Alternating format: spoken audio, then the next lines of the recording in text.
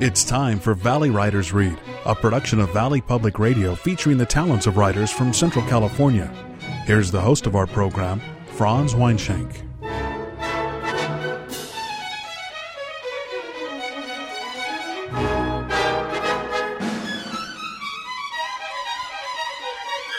Good evening, friends. Welcome to Valley Writers Read, where all the stories you hear are written by San Joaquin Valley authors. We've got two stories for you tonight, one by C.B. Mosier, who makes his home in Mariposa, way up there near Yosemite. His story is called Sasquatch Journal. The other is by Lodi author Dolores Levy, entitled The Boy Who Vanished. And now here to read them for you are the writers themselves. First up is C.B. Mosier.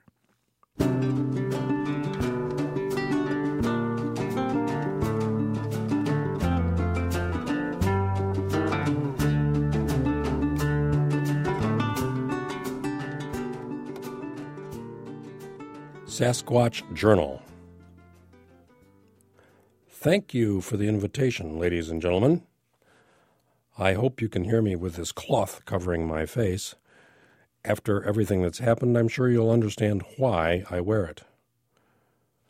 Of course, what you've heard from the newspapers and television is as inaccurate as nightly war reporting, so I appreciate this opportunity to tell you the real story.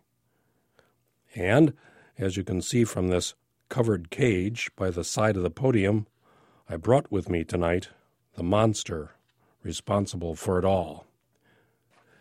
It was about a year ago that the chaos of city living, even here in the formerly rural Central Valley, crept into my mind and began stirring up my brain like an egg beater.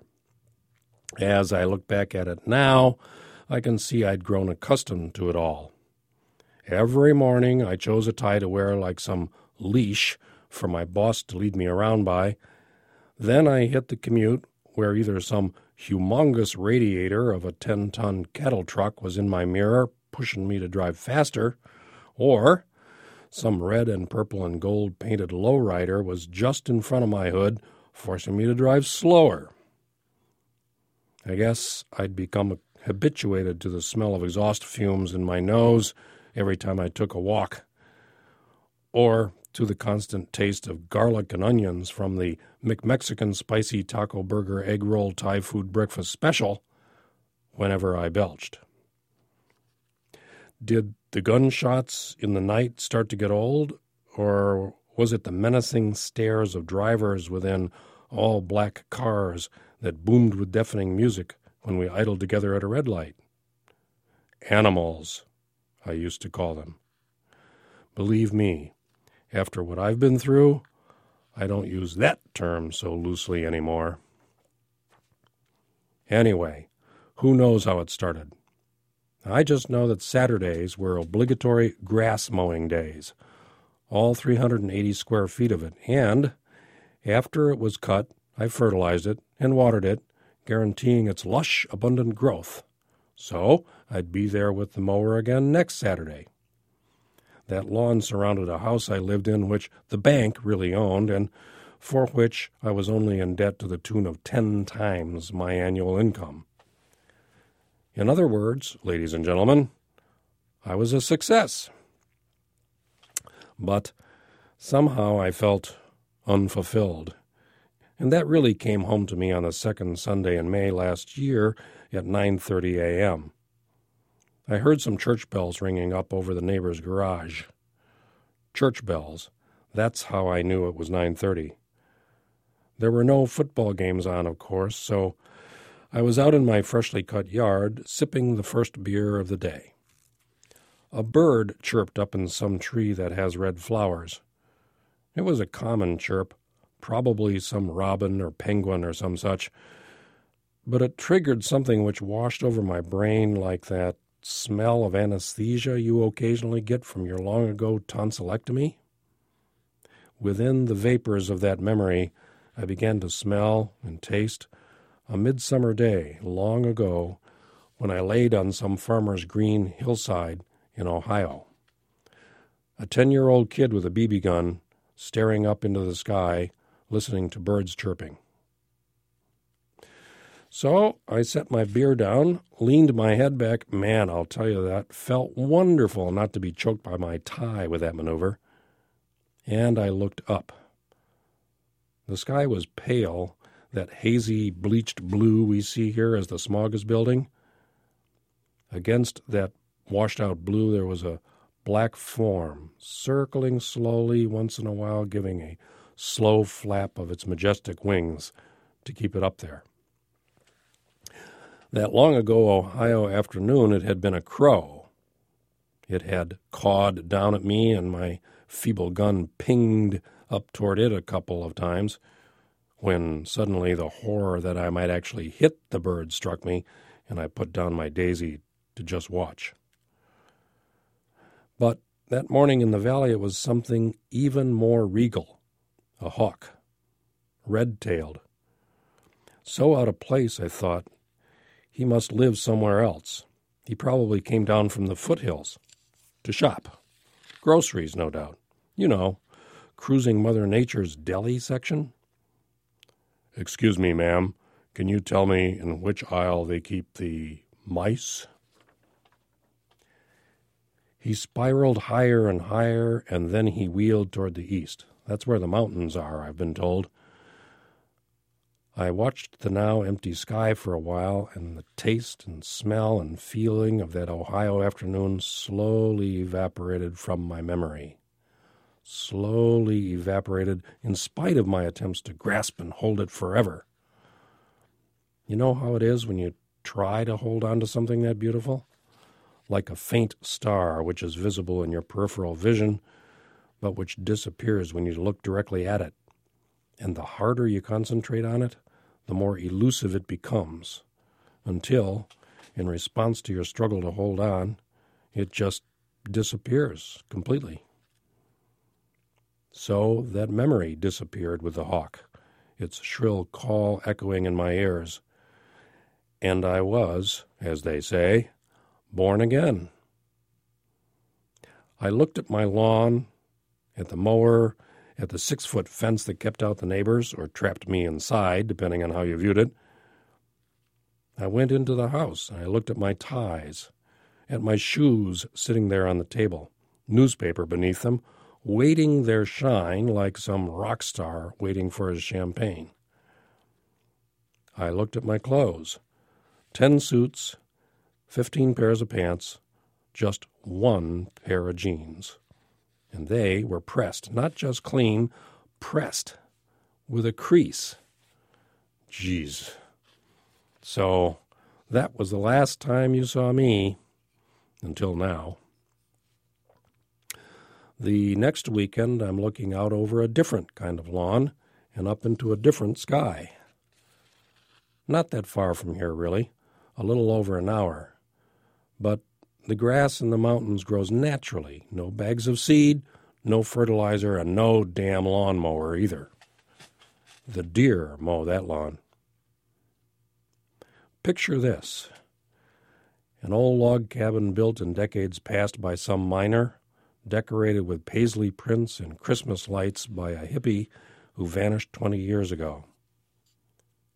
It sits on a hillside, so you can have morning coffee in the deer-trimmed front yard, which slopes up to the woods.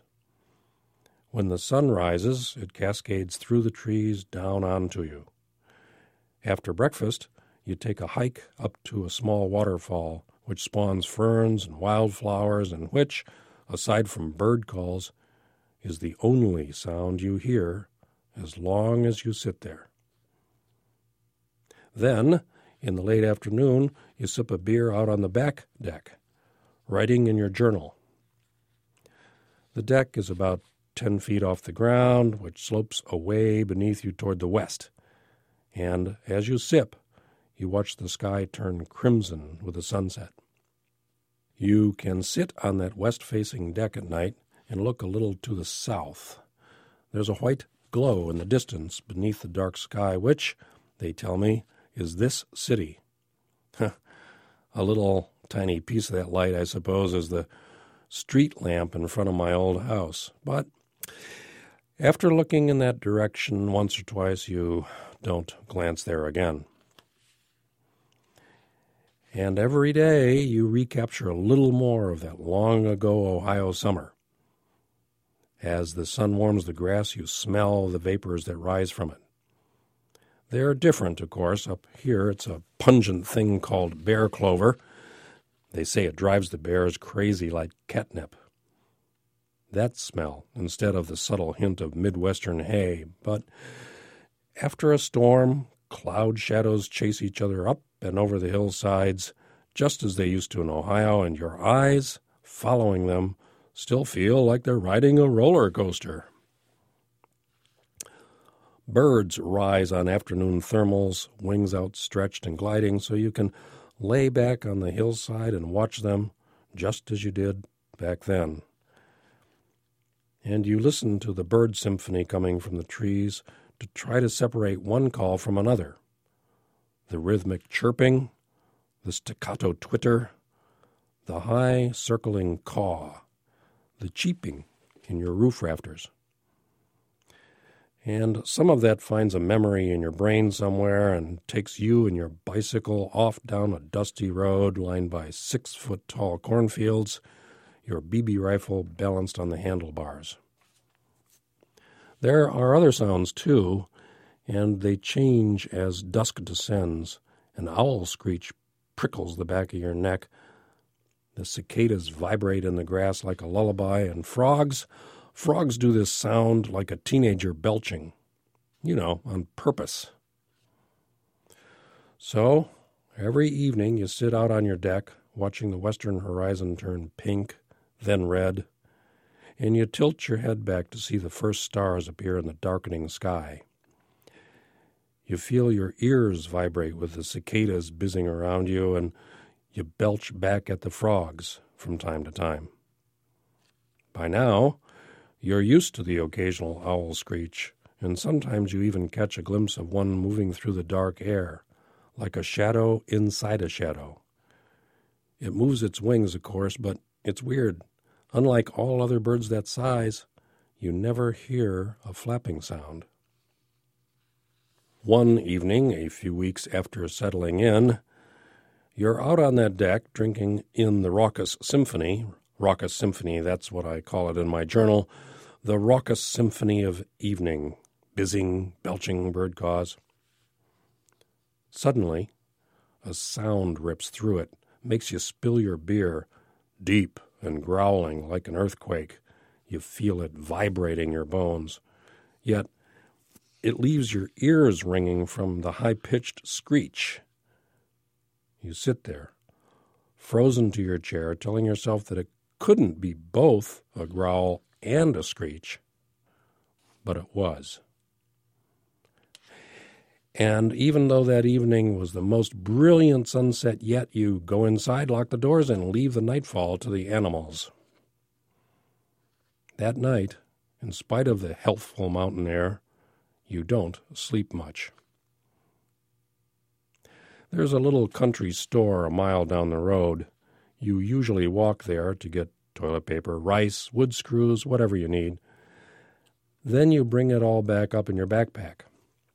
Good exercise. I lost 20 pounds in 3 months, but that morning, after a pretty much sleepless night, you drive. The guy who runs the place has a beard, half brown, half gray. The brown part is tobacco juice. His eyebrows are almost as thick as his beard. Bucky, they call him. Great source of local information. Hey, Bucky, last night I heard this really strange sound. Uh-huh. Loud and I don't know, half roar, half shriek. Uh-huh. Sound like any animal you know? Any animal I should know? Anything in my Animals of the Sierras handbook here? Nope. That's $7.52 with the governor's tax. The book here says bobcats make a loud noise. Oh, yeah? Or do you think maybe a mountain lion? Hard to say. Here's your change. So, you drive home figuring you haven't narrowed it down too much. That evening, you decide to lock the front door, close all the windows just as a precaution, and take your evening beer out on the back deck high off the ground. You watch for the sunset sky, but you really can't remember what shade of red it was that evening. It wasn't so easy to concentrate. The sky turns dark blue, stars begin to be visible. The sky turns black, and the stars multiply. The cicadas start buzzing, the frogs begin their belching contests, and some birds or other twitter away like teenage girls at the mall. The usual raucous symphony. Then, abruptly, right in the middle of a sip of beer, it stops. Dead. Dead silence. Like you're sitting there, a mouthful of foamy beer fizzing on your tongue, your swallowing muscles half-triggered already, but like, frozen in mid-swallow. Deafening silence. Your ears ring from the silence. What would cause the animals, all the animals, to all stop at once? Then you feel, I remember this clearly, you feel how cold the air is getting. The sky is too black, the stars are bright, and even though there are millions, they really give no illumination. Where's the moon? You look for something familiar, as if for comfort. The glow from this city is off to the south as usual, but seems this night to be 1,000 miles away. When it's that dark, it's like you're blindfolded, and in the silence, it's like someone put earmuffs on you. Then the other senses get hyper, So you're sitting there, beer stuck at half swallow, struggling to move air back and forth around the suspended beer, staring into darkness, listening into silence, and shivering from this descending cold when the grass off to your left kind of snaps. So you strain to hear more. It's like your left eardrum is bulging right out of your ear, trying to get a little closer. You stop breathing. Eventually, you start running out of oxygen and go to take a breath, and then you choke on your beer, and you cough, and you sputter, and oh my God, whatever's out there can hear me. Run, you think. Run into the house. No, wait, don't turn your back. What? Are you nuts, you ask yourself? As if sitting here gagging and gargling, it won't notice me? You're frozen to your chair. You swallow, you suck in a big breath, and then hold it again. You dig your fingernails into the wooden armrests and listen. Silence. Silence still. No frogs, no birds, no cicadas. Maybe you scared it away? Then a twig snaps right under the deck, and next thing you know, you're in the cabin, bolting the door closed behind you, beer dripping onto the floor from the front of your saturated shirt. You actually try to sleep that night, lying in bed but with all the lights on and your eyes wide open. Somewhere around 2:30, you get mad at yourself. Cowering, whimpering under the sheets, a prisoner in your own brand new home, your imagination teetering a little out of control, so you decide to do something, by God. Do something. Tomorrow. First thing tomorrow. So, when it's good and light and the stupid little birds are chirping away as if everything's fine, you go to the tool shed and pull out lumber, your skill saw, hammer, nails, and hinges. You go to Buc-ee's and get a self-locking latch. You work away, banging your thumbnail. Twice. By late afternoon, you've got yourself a nice little trap. Now, you wonder, what do you use for bait to catch a what? You ponder that a good long while, I'll tell you. 3 beers worth. Have to make a second run to Buc-ee's store for another 6-pack. 2 more beers into that 6-pack, with evening approaching, you still can't think of what to use for bait. you're starting to get desperate. It's getting almost too late to crawl under the deck and set the trap. Then it comes to you like a flash of brilliance. Now I know why they use those little light bulbs over the head in cartoons. Sometimes you just have to sacrifice, my former wife used to say. That was whenever she wanted to use one of my T-shirts to scrub the floors. Sacrifice. So, you pour a beer into a bowl and you place the bowl within the trap. Carefully, so as to not trigger the delicate door mechanism. You hope maybe, as you're crouched there on hands and knees, that it isn't going to hurt if you leave some scent of human on the trap by touching it. Luckily, the bowl didn't require the whole beer, so you use the remainder to begin your evening vigil up on the deck. Pink sky, cicadas buzzing, a warm breeze blowing upslope below the deck, the smell of hops and grain and alcohol oozing up from beneath the deck, and a sort of self-satisfied feeling that you're smarter than it is. You don't have a gun, but just in case, up on the deck where you should be safe, you have a knife. It's just a kitchen knife, actually, but it's big. Knife in one hand, beer in the other. Then the frogs start up. You belch back at them for a while, at least until you use up all your gas. Then a hoot owl, and the sky turns dark blue and the city's glow begins to materialize. An evening breeze brings the perfumes of bear clover and various grasses to your nose. The stars come out. The birds and frogs and cicadas sing on, and you wait for the sudden silence, the rustling grass, the snapping twig, the lapping of beer, and the slamming shut of the trap's door and automatic lock. You chortle to yourself at the perfection of this plan and pop another beer without letting go of the knife.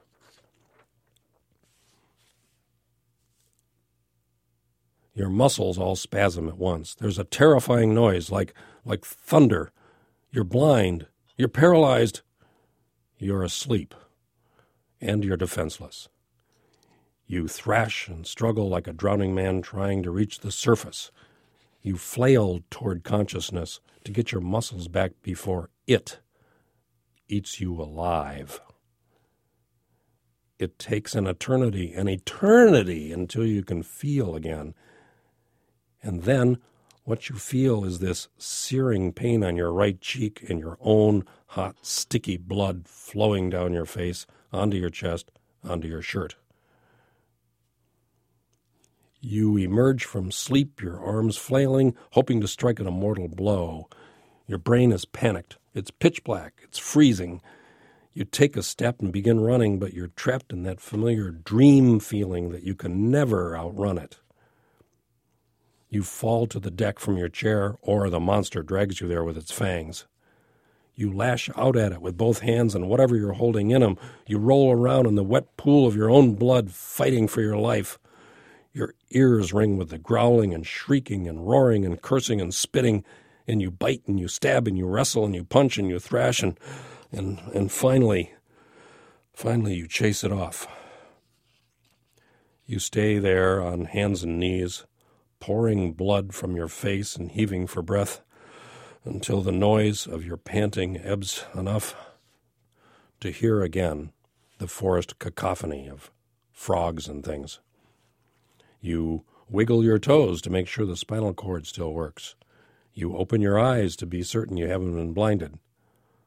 A glistening pool of blood smears the deck beneath you. Later in the morning light, it would prove to be mostly beer with a slight tinge of blood, but you can't tell that at the time. You push yourself erect and stagger into the shower, wounded but certain you'd gotten the best of it. In the faint night light of the bathroom, you see what the monster's fangs and claws had done to your face. You really don't want the gory details, so you don't turn on the big lights before you shower and clean up. It was bad. But I wasn't about to trust the local drunken quack, so I left it to heal by itself. Pretty bad scar, I can assure you. got infected, got bigger, but somehow, I guess I'm a little proud of it. But I'd kind of pretty much had it with country living, so now I'm back down here where the night sky glows almost like daylight from these millions of electric lights, and the boombox lowriders sound like bodyguards prowling, and I get lullabied to sleep each night by sirens and the scream of neighbors' domestic disputes. The random gunshots of the neighborhood are somehow reassuring. I feel like I'm home again. What's that? Oh, yeah, the cage. Well, after I'd put a few Band-Aids all over my wounds, man, one just missed my eye, I went down to pull out that useless trap which failed to defend me and to take it to the dump. Well, I jumped back in shock, and I admit it, heart-pounding panic, but you can forgive that after everything I've been through. The door was down and secure, with its automatic latch, and inside, trapped and snarling and spitting and hissing and growling there, it was. The bait dish clanked inside the cage as the thing paced around in its cell, ranting its anger at being trapped and, no doubt, at having lost its big fight with me. Took me a while to figure out how to transfer it from the trap to a cage, so I could finally see it, yet be safe and be certain it couldn't get at me again.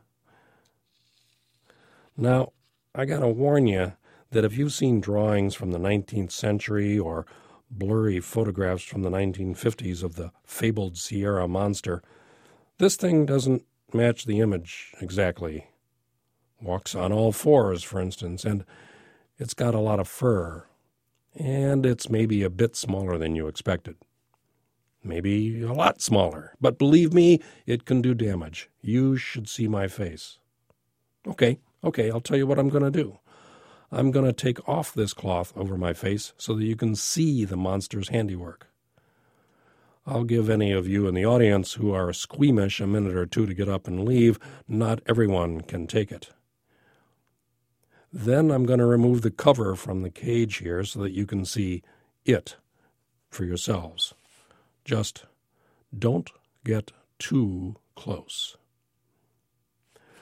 But while the squeamish are filing out, let me thank you again for this invitation to tell my story, and let me assure you that I'm real grateful to be back down here among the gangstas and drive-by shooters.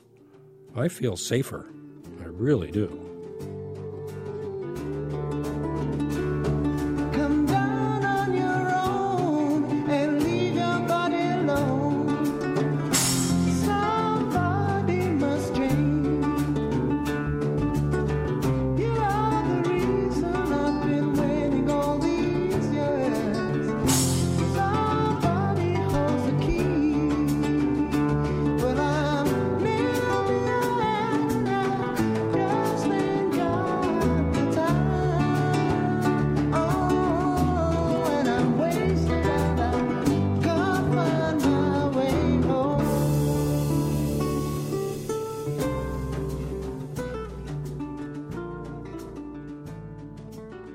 That was C.B. Mosier reading his story, Sasquatch Journal. C.B.'s story reminds us of a quote from Alfred Lord Tennyson. He writes, "Nature is red in tooth and claw." So what's a Sasquatch anyway? Well, according to the encyclopedia, it's a legendary, big-footed creature supposedly found in the northwestern part of our country, sometimes called Bigfoot, and thought to be a kind of hairy humanoid. Of course, in C.B.'s stories, we never really find out what that wild animal was, a mountain lion, a bobcat, or some kind of a wild weasel. But boy, whatever it was, it sure made a mess of the narrator's face. Thank you, C.B. Mosier, for such a gripping tale. We're glad that your narrator moved back to the big city so that he won't have to face any more of those wild beasts. Friends, C.B. Mosier is a medical historian who practices public health medicine in Mariposa. He has been published on a number of times both in print and in e-magazines. And now for our second story this evening.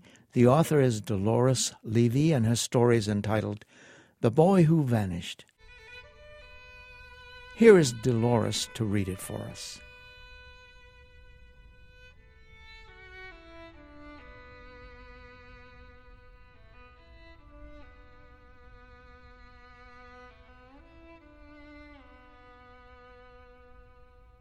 The Boy Who Vanished.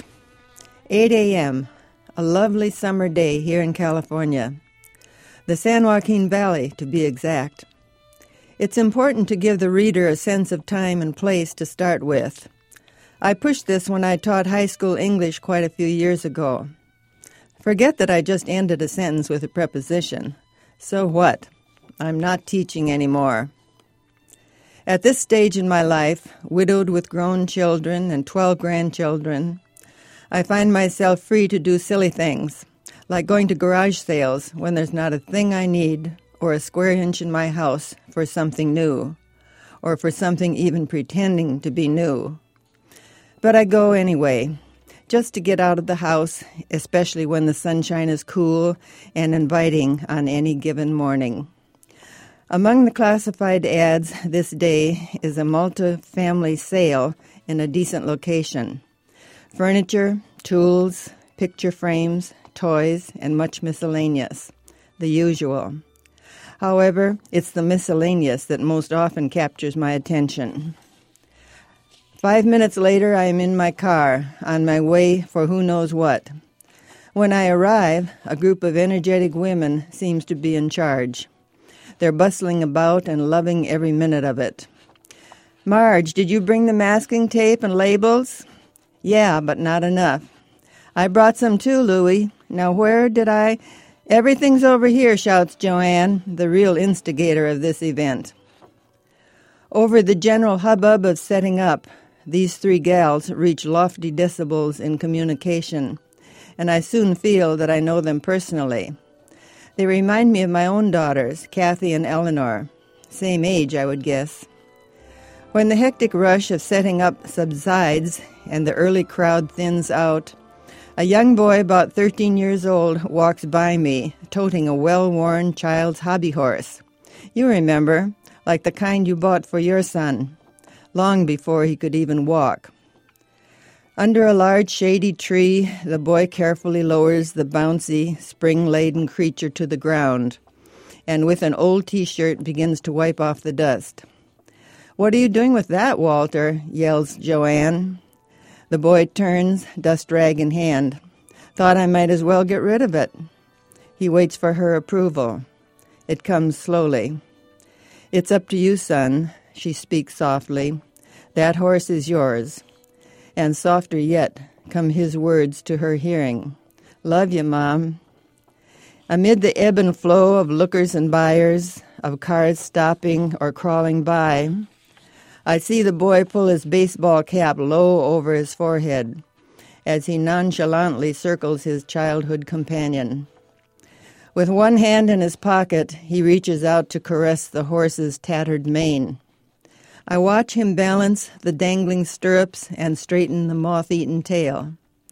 With one finger, he follows the grooves in the faux leather saddle and looks deeply into the mismatched eyes of an old friend who has served him loyally as long as he could remember. Finally, after another quick look around, still not noticing me, Walter throws one leg over the horse, pulls himself into place, and draws the reins tight. Furtively, I watch as the young man takes his last gallop to an enchanted land, a land where he is in command of a great and magic steed, a horse that is his soulmate and breathes the same air we all breathe. In a few moments, Walter returns to reality, pulls his cap even lower, and settles into his grassy refuge under the tree. About this time, I observe an elderly woman stumble, dropping her purse and packages. She catches herself against one of the tables, but not before Walter is at her side, easing her to a bench. Carefully, he gathers her scattered belongings and hands them to her. With a trembling chin, she thanks him, again and again. What a quick response, I think to myself. A good boy. Then it dawns on me. Right here, in this nondescript nowhere of a yard, a society of 3 generations has gathered to buy, to sell, to communicate and socialize, each of them revealing much of himself or herself in the process. "What are you going to do with your money from this sale?" asked Louise, turning to Marge. The crush of early customers has dwindled. Time to settle into the lawn chairs and visit with friends. "I don't know. What are you going to do with yours?" replies Marge. No one has much energy left for idle conversation, but it continues anyway. "I wish I hadn't put out my blue sweater," comments Louise. "I always liked it so much. I think I'll take it," and she starts to get up. "Oh, for heaven's sake, Louie, you've worn that for years," says Marge. "I'll buy you a new one." The women laugh together. Marge continues, "Joanne, is Walter really going to get rid of his hobby horse? I remember when he first—" She stopped in mid-sentence. There is a lull in the lightheartedness. "I remember that too," says Joanne. "Walter was so excited when his dad first brought it home." A cloud from somewhere in a clear sky casts a shadow over the 3 friends. "That was years ago," Joanne continues, "long before the war in Iraq even started." She pauses, pushing her long blonde hair back from a somber face scarred by memories. Marge and Louise glance at each other. There is gloom in the day's occupation. Joanne's eyelids grow heavy.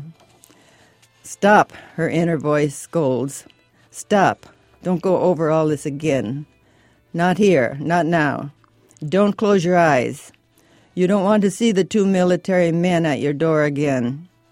You don't want to make a fool of yourself and fall on your knees like you did then. You don't want to scream at God Almighty. No, no, no." To her friends, she remarks coolly, "Jim would have approved of this sale. He always said we had too much stuff in the house." The bitter silence bubbles like an open can of soda. Maybe if he hadn't been deployed so quickly and so often. The words ooze from Joanne's lips. "God, how I miss him. But I have Walter, and I'm doing my best with him. He's a good kid." "No one could do any better," agrees Marge. "We'll always be around to help in any way. You know that, don't you, kiddo?" asks Louise. "Any time at all." Though I am a few steps away from the verbal exchange, I'm tempted to put in my 2 cents worth regarding Walter. Joanne is raising him to be a well-mannered person, one who is quick to help someone in distress, someone willing and able to help his mother get ready for a garage sale, someone who knows how to handle a dust cloth and can be sentimental about an old, beat-up toy. I remember reading somewhere that sentimental people are usually capable of great love also. Whatever the reason, I stop browsing and go over to Walter. I tell him I would like to buy the hobby horse and that I hope my unborn grandson will be as nice a young man as he is. "Thank you, ma'am." He pats the horse once more. With his strong young arms, Walter loads the horse into my van. "When you have a yard sale," he says, smiling, "I'll buy him back from you, maybe for my kids." Watching me drive away, Walter waves to me from the shade of the tree. In my rear-view mirror, I see him become smaller and smaller and smaller. I squint to catch a last glimpse of him. I blink. He is gone. And in his place, I see a young adult, tall and mature, morphed from a 13-year-old into the person Joanne and Jim and God intended, one who was raised by a young mother who knew what she was doing all along.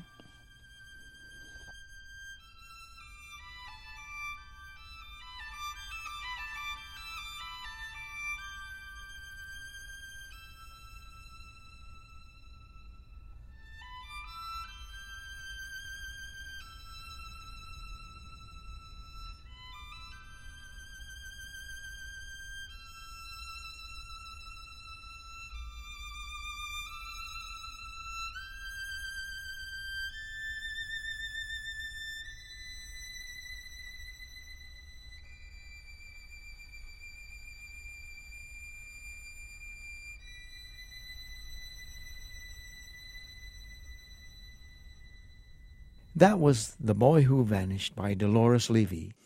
Thank you, Dolores, for such a tender, poignant story. Folks, Dolores is a retired art and English teacher who put in many years working at Lodi High School. Over the years, both Dolores and her husband Don, who we're sorry to announce passed away last year, have contributed many fine stories to Valley Writers Read. At this time, we here at Valley Writers Read want to extend our sincerest condolences to Dolores and her family. Don Levy was a fine writer and a great friend.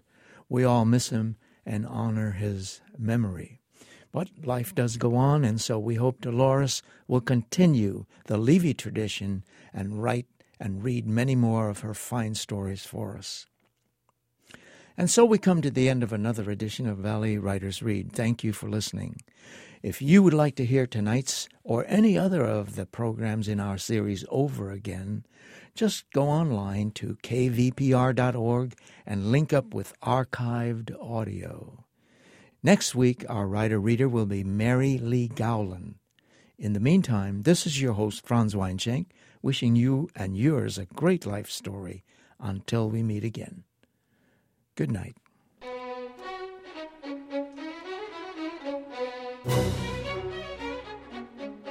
Valley Writers Read is a weekly series produced by Don Weaver and Franz Weinschenk for Valley Public Radio.